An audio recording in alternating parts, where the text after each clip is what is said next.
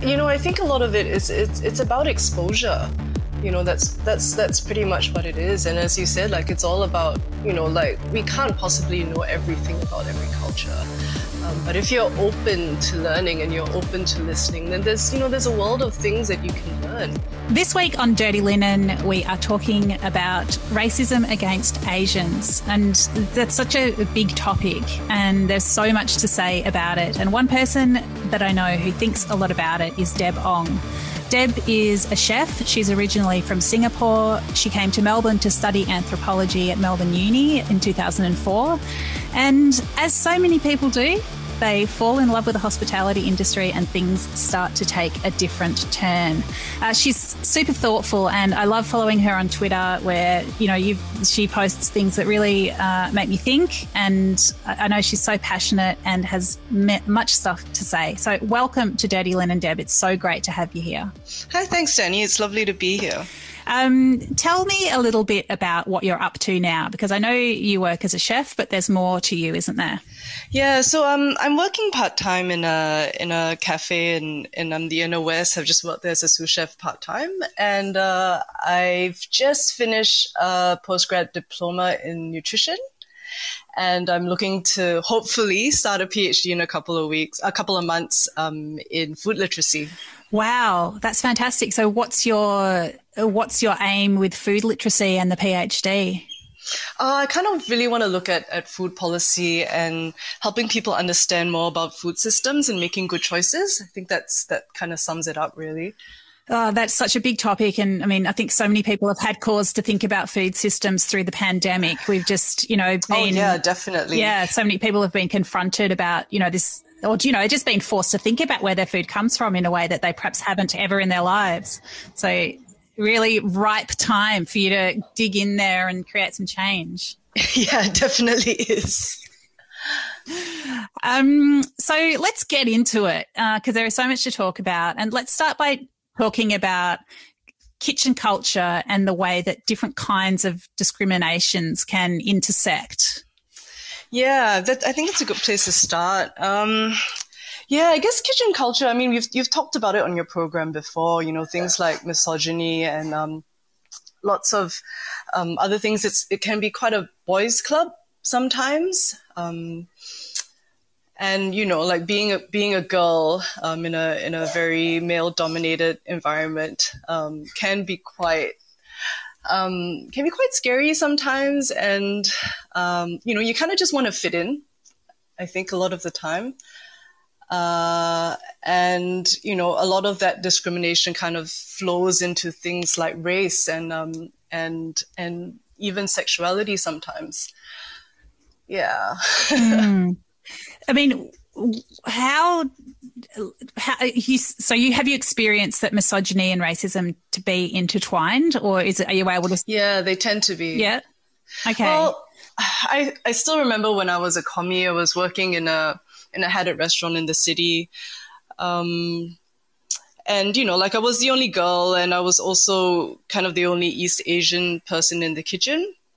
And in a lot of ways, I find myself quite privileged in the sense that I grew up speaking English. And so we talk a lot about proximity to whiteness, where you kind of speak English and you know a lot about Western culture and you know how to behave, in sort of Western environments. So I kind of had that privilege. And I think the South Asian boys copped it a lot more with regards to racism. There were two South Asian boys working in the kitchen with me. One was in larder. He was a chef de partie, and one was a kitchen hand. So the kitchen hand was slightly darker skinned. I think he was Pakistani. And the other guy who was working a larder, he was, probably a bit more westernized. He spoke English quite well. And it was just quite obvious the different ways that they were treated. And it wasn't just about, the fact that one was a chef and one was a kitchen hand. The guy who was working as a kitchen hand was actually also a qualified chef. And he was constantly dangled this position in Larder, but he was never given the opportunity. And also the way that the boys spoke to him as well, it just wasn't nice. It wasn't, it was very disrespectful sometimes. And he was married with a child, so he was older than the rest of the boys. And they sometimes kind of treated him almost like a dog, which was not nice at all. And watching this from the outside and being in that kind of commie position, I didn't really feel like I was in a position to say anything as well. And you just end up with this kind of really shitty feeling because you feel like you're complicit, if that makes any sense. Yeah, I mean, it just sounds like you're in an incredibly difficult position. I guess, witnessing something like that is diminishing, but I guess also feeling like you have this proximity to whiteness, as you put it, but there's also must have been this feeling that, you could be marginalized in a way as well. And you use this, we were chatting by email earlier, and you use this term, the assimilation Olympics, and this way that racism can pit ethnic minorities against each other. Is this sort of what you're getting at with this story? Yeah, it's a little bit like that. You kind of, because you already know that you're on the outer. I mean, you look different, and really all you want is to be part of the team and to be part of the club, whatever it is. And so maybe mostly subconsciously, you kind of want people to tell you, oh, you're one of the good ones. We'll keep you. And you kind of subconsciously end up pitting people against each other in that way. I've had people tell me, oh, Asians are so, I can't stand Asian customers, blah, blah, blah. Oh, but you're one of the good ones. So, you're all right. And, there's something very intrinsically wrong with that statement. It's disgusting. I mean, it's absolutely, deeply prejudiced and ignorant. Understandably it comes from a good place. You think it's a compliment, but it really isn't, because you're putting down an entire group of people based on, very different,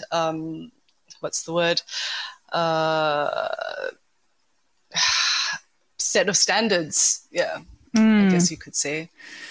I'd like to come back to those ideas around Asian customers and those stereotypes, the stereotyping that you're talking about. But can we just I suppose what you're talking about with some of those backhanded, so-called compliments that are actually deeply insulting, is that a microaggression? Is that simply aggressive? I mean, what do you think? And we hear this term microaggressions. Like, what do you think? What does that mean to you? Well, I mean, there was an author that said, racism or microaggressions are, like death by 1,000 cuts, right? You kind of don't really feel them sometimes. And sometimes they really hurt like paper cuts. They're really, really tiny, and people are like, it's just a small thing, but it really hurts sometimes. And, like backhanded compliments are one example. Things like, you speak really good English. It's like, yeah, I know, but I've been speaking it my whole life. That's not what I meant. And it's like, oh, well, it is what you meant. You assumed that I didn't speak English because of the way I look. And I used to think as a migrant, I was like, oh, it's okay. People are just ignorant. That's fine. There's no way that they know that we all speak English in Singapore. But then the more I think about it, the more I'm like, wait a second, like people look at me. I could very easily be, Asian Australian, and those assumptions just then don't fit at all. And that's not fair to someone who might have grown up in this country, and has been speaking English since they, started talking. And things like microaggressions, they really deeply affect your sense of belonging, and your sense of self-confidence as well. Yeah. Is it that you would find yourself like you're sort of second guessing yourself, or are you? Yeah, pretty much. Pretty much kind of like, what's a good example? I've been in Australia for 14 years, or 17 years actually. And I'm kind of come to a point where I'm like, I consider myself Australian. I love this country. I love the people. I feel like I've been accepted by the community. And then let's say, for example, one day at work, someone comes up to me and says something like, where are you from? Or not so much where are you from, but, more like, do you speak English? And then you just kind of start second guessing yourself and like, well, will I ever be accepted as an Australian if I'm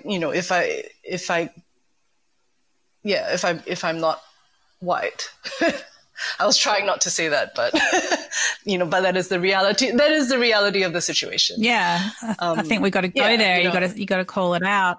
And it makes me think of the Thick Accents project, which we've chatted about recently on the podcast with Lorena Corso. That was a good one. Great. Yeah, I think Lorena is amazing, and she's working with Ilanette Bard, who we've also had on Dirty Linen, with their Thick Accents project, which is, I guess, to take ownership of this idea that you've got an accent and to celebrate it. And, we don't all have to look the same or sound the same. And it's actually, how great is it that we don't all look the same and sound the same? Oh, it's amazing. It's so great. Like multiculturalism is something that, Australia can benefit so much from. There's so many different ideas and perspectives that can help make Australia a better place.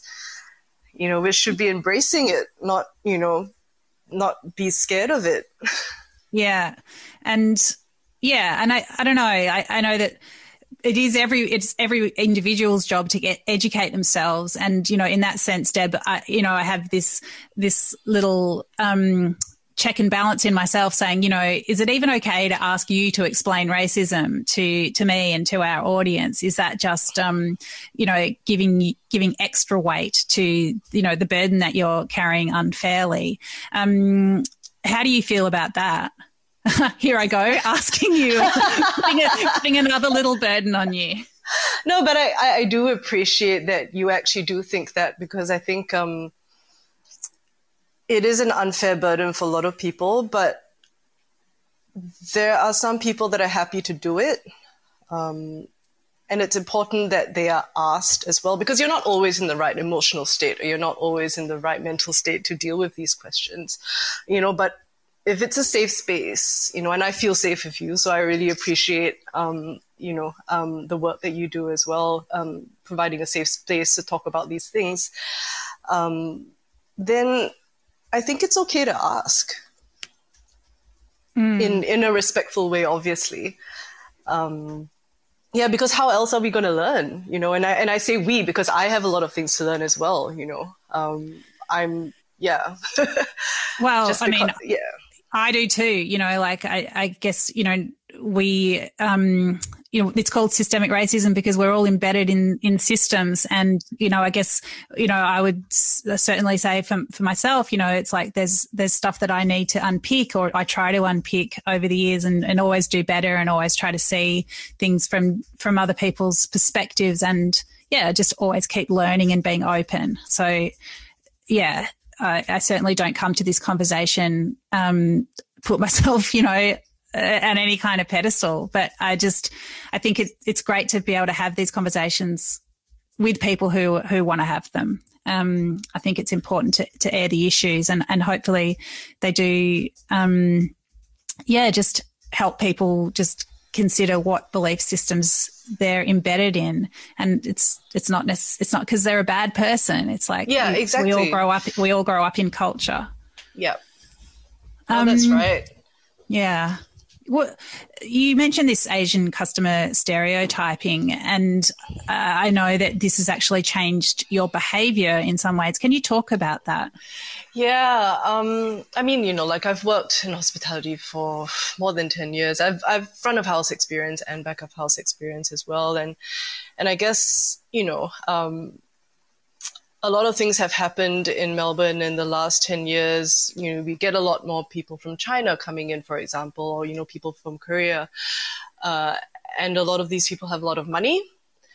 And and also come from very different cultural backgrounds, right? So it's quite a common misunderstanding that a lot of these customers are difficult to deal with in the city. And this is quite a common thing among hospitality. I've had wait staff complain to me. I've had other chefs complain to me, you know, in workplaces that I've been in the city. And, you know, a lot of this comes from the fact that in Asia, hospitality is very different, right? In cafes and restaurants here, a lot of places have a very set operational procedure.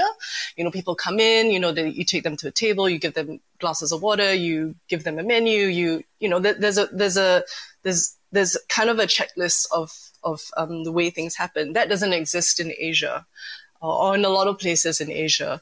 If you've ever been to Yum Cha and how chaotic it can be sometimes, that's pretty much very similar to the kind of service that we get back home. So if you don't raise your hand, no one's going to really come and attend to you. And that's kind of the mentality that a lot of Asian people have when they go to a Western dining restaurant or a cafe. You know, the minute they sit down, they put up their hand and they want to order. And a lot of waitresses or waiters will get annoyed because they're like, oh, you know, we just sat you down, you know, what do you mean you want to order? You haven't even had your coffee yet. You know, or people will come and they don't really understand English, can't really read the menus, and they're like, oh, you know, there are no pictures. And then they try and order from their phones. I've actually seen customers try and order off Instagram. You know, but it's just because you, especially if you come as a tourist, you know, you don't know the language and you can't speak English, and you're trying to find a way to communicate, which is, you know, completely fair, right? I mean, and you know, and then you flip the tables around and you're like, well, you know, like Australian, American, you know, English people go to Asia for holidays and they expect, you know, they don't learn Thai or they don't learn Chinese, and they don't speak these languages when they go to the local restaurants and order food, but they expect the locals to be able to speak English to them. You know, and it's a bit of a double standard. Yeah, I mean, I fully have a picture in my mind of sitting at a izakaya in Tokyo and looking through the restaurant's Instagram to point to things. So I don't, yeah, and I think any waiter that's listening to this, that, you know, I mean, isn't this an opportunity to create greater understanding? You know, anyone that's had someone explain to them for, you know, in 5 minutes, if that, you know, this is why this person might be acting like this, or, you know, this is why this seems, you know, this is their behavior might seem unusual to you, but this is why. I mean, that's pretty simple to understand. And then it's just like, okay, so how do we help these people spend our money with us? Like, what is the problem? You know, I mean, that's the professional way to look at it, right? Because I like to see front of house people as problem solvers, right? You know, they're the bridges, right, between the customer and the kitchen, and you're there to facilitate the dining experience. And, you know, I just feel it's very unprofessional when you know, complain about things that are really not their fault. Yeah. And so as a customer, like my husband and myself, I mean, we're both Asian, and we've noticed, you know, a very unpleasant shift in the treatment that we get as diners when we go into the city. And yeah, you know, because we both have front of house experience, we know what is professional and what isn't. And we understand that you have to make a lot of snap judgments when you're on the job. And stereotypes do exist. It's that's the reality of the situation. Like, you know, that's how human beings think, and that's fine. But when those stereotypes are proven to be untrue for certain people, then you should change the way you act towards them. And that's where we found that there was an issue, because people were putting us in this box, like, oh, Asians are difficult customers. And then the level of service we get is very much diminished. And we can see from the way that the same waiter or the waitress, you know, treats different tables. And you can see that there's a very stark difference, where we're basically getting very minimal service and very minimal attention, which, you know, as a diner is not a very nice experience.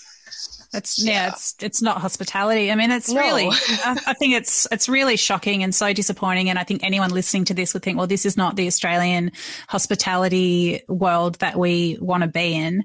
And it's also, it puts you in the position, the horrible position of trying to differentiate yourself from a group that for you to create this deepened sense of otherness where it's like, well, yes, I'm Asian, but I'm not those Asians. And not that you should be thinking about those Asians in any kind of inferior way anyway. It's like, it just puts that weight on you to solve somebody else's problem and to educate in the moment when actually what you're trying to do is spend money with the business and have a nice time. Correct.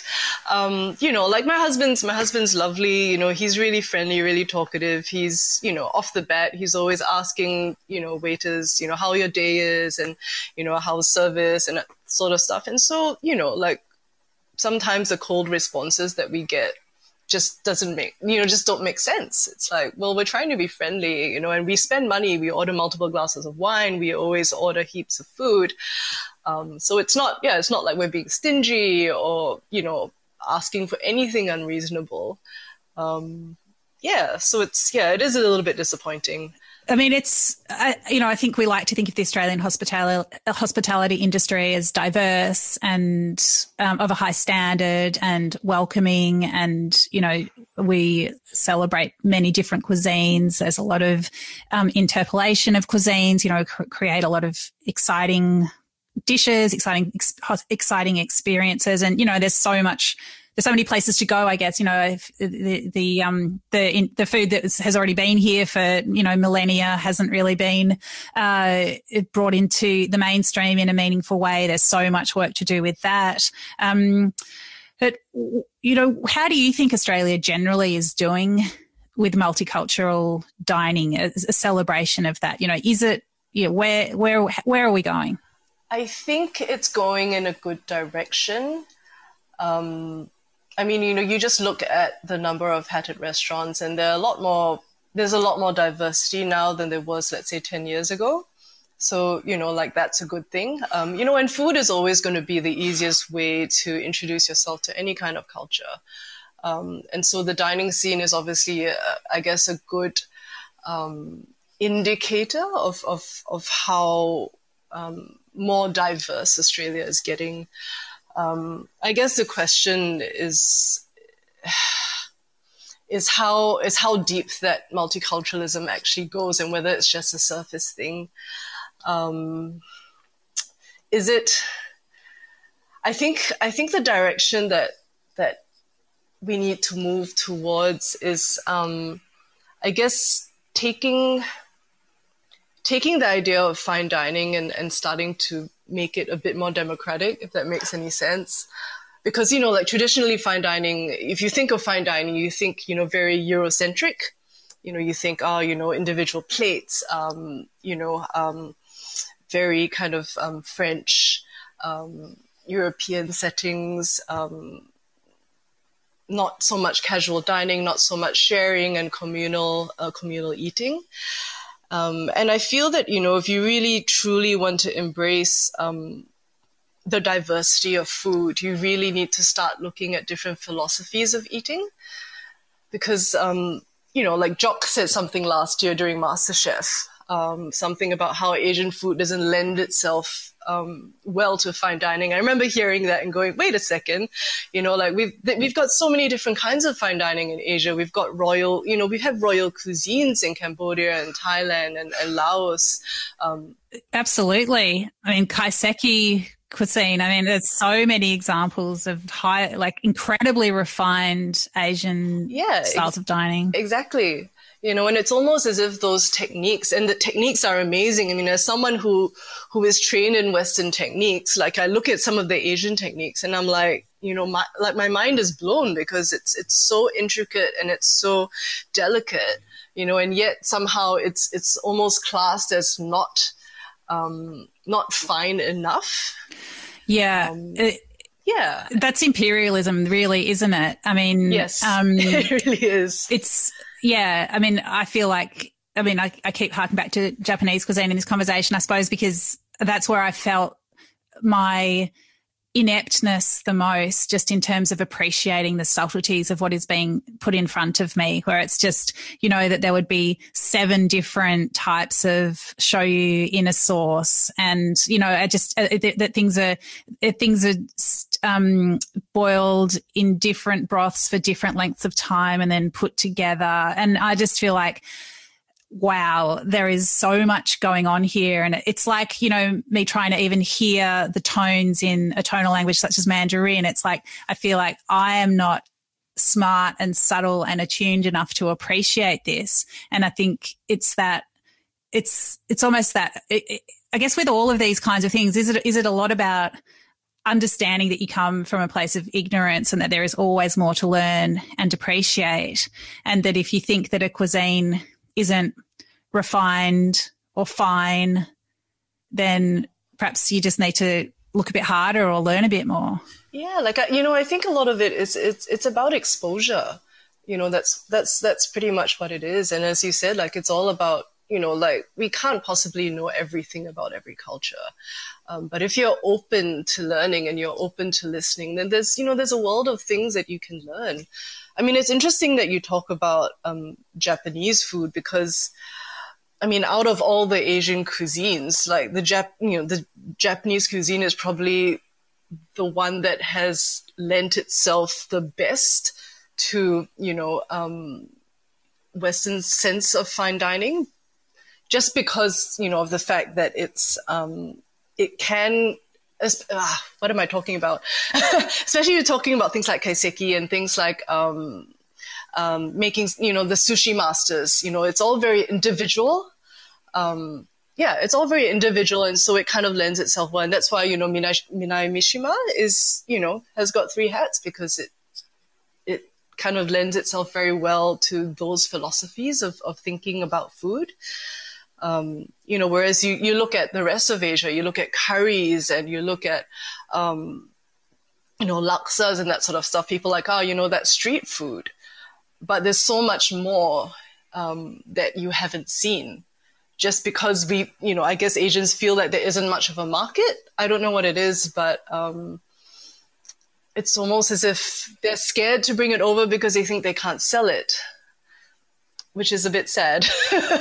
Well, it is really sad. And if I think about laksa, I mean, that's just a journey all on its own. I mean, it's many different journeys. I remember going around Penang and just trying lots of different laksas and just being absolutely blown away. And that is, with there's incredible layers of flavor that, I just feel like, well, I don't have the flavor memory or the knowledge to unpick this, but I know, like, with every spoonful I am just infused with this incredible skill, knowledge and culture that, I mean, I can taste it, you know, and I can admire it. And watching people make those dishes, it's a blur of skill and knowledge and, just heritage that I'm feel really privileged to experience. But I know that I'm, barely at the beginning of understanding a dish like that. Oh, like, you know, even I'm barely at the beginning. I love making laksa. It's one of the things that I love to do. And it's, you know, and it's such a giving dish, and it's, you know, and it's so complex in its flavors. People are like, oh, you know, it's just soup noodles. It's like, no, there's so much that goes in there. There's so much balancing that's involved. There's so much skill. You know, and I'm still trying to, you know, perfect my family recipe laksa. Wow. Yeah.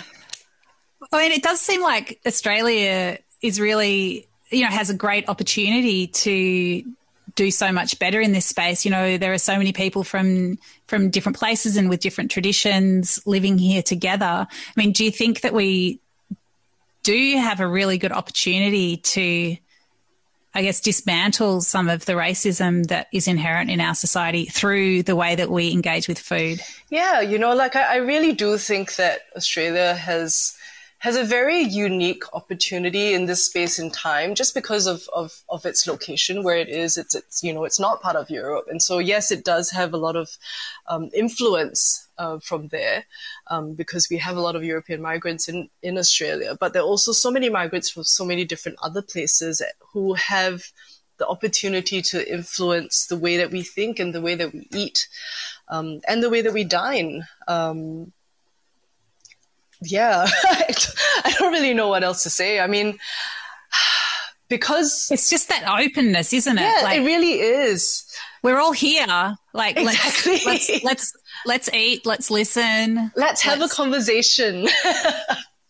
But it's, I mean, people, it's a cliche to say that food connects us, but I suppose it's like, what do we do next after we've eaten the food? We've loved the laksa, we've slurped the noodles, we've had the lamajun, we've, whatever it is, we've had the kaiseki. Like, what next, or what, or how? Like, what are the other ways of eating and appreciating that food that actually connects us to the people whose heritage is bound up in creating it? And how does that make society a better place? Oh, there's so many things packed in there. Yeah. I'm not asking you to answer that, but but there must be something, this must be a path that we can travel together to create change, all of us, Yeah, look, I think conversation is a good place to start, which is where we are at this point in time. But I think really sort of critically thinking and dismantling the way we prize certain restaurants and certain ways of eating, like looking at the whole institution of hatted restaurants, right? I mean, the fact that we're not connected with Michelin is actually a really great thing, because we have that opportunity to redefine, what is fine dining?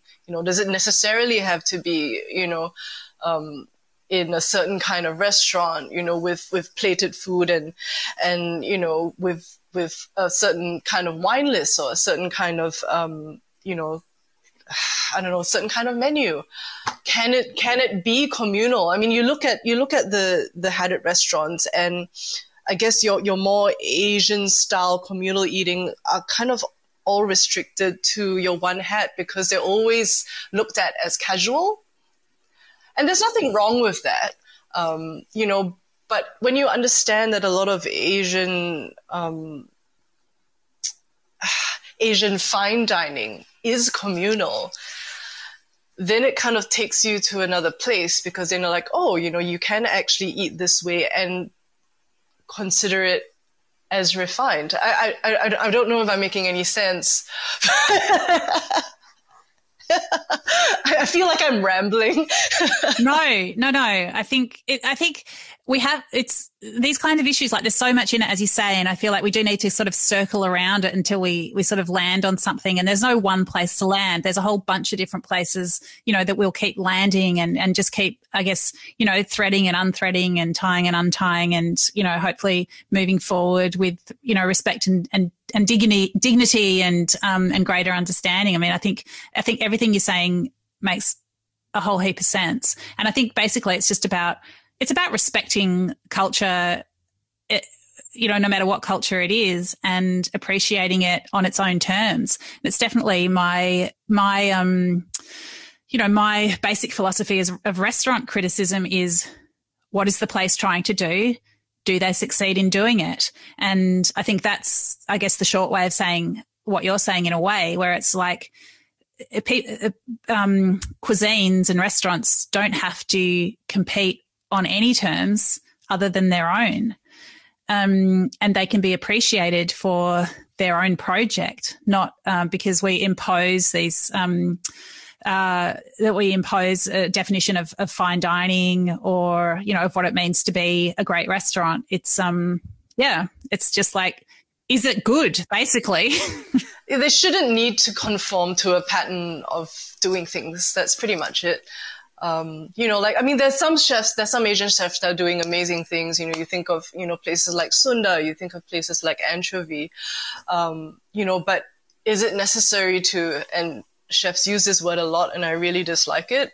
Is there really a need to elevate the food? Does it really need that? And what does it mean to elevate anyway? That in itself is such a loaded word because it implies a lot of other things. Well, it's a brilliant question. And when we were speaking, like last month about sexism and about women, I mean, we often have this notion of the male chef who elevates his mother's or his grandmother's cuisine and turns it into something else. And I think that sort of diminishes where that food came from. There was nothing wrong with it. It didn't need, as you say, fixing. It was what it was, and it's not now improved. So yeah, I think it's a word that needs to be used really carefully as well. And honestly, here again, I'll say that I think I'm guilty of framing restaurant food like that, and it's something I try to be more careful about now.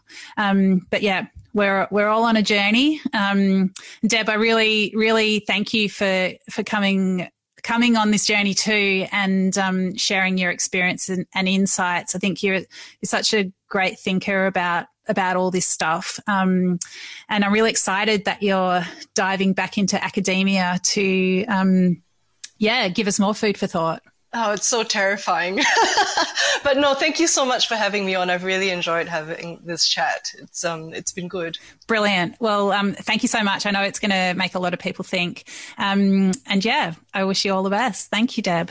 Thank you so much, Danny. This is Dirty Linen, and I'm Danny Vallant. We air the issues that the hospitality industry finds hard to talk about. We spend a week thrashing around each issue, hearing from different people with unique perspectives. We want to hear from you as well. If you have something that needs to be said about a topic, get in touch so we can include your perspective. Contact us at dirtyLinen@deepintheweeds.com.au or hit us up on Insta @Dirty Linen Podcast. We can't wait to hear from you. This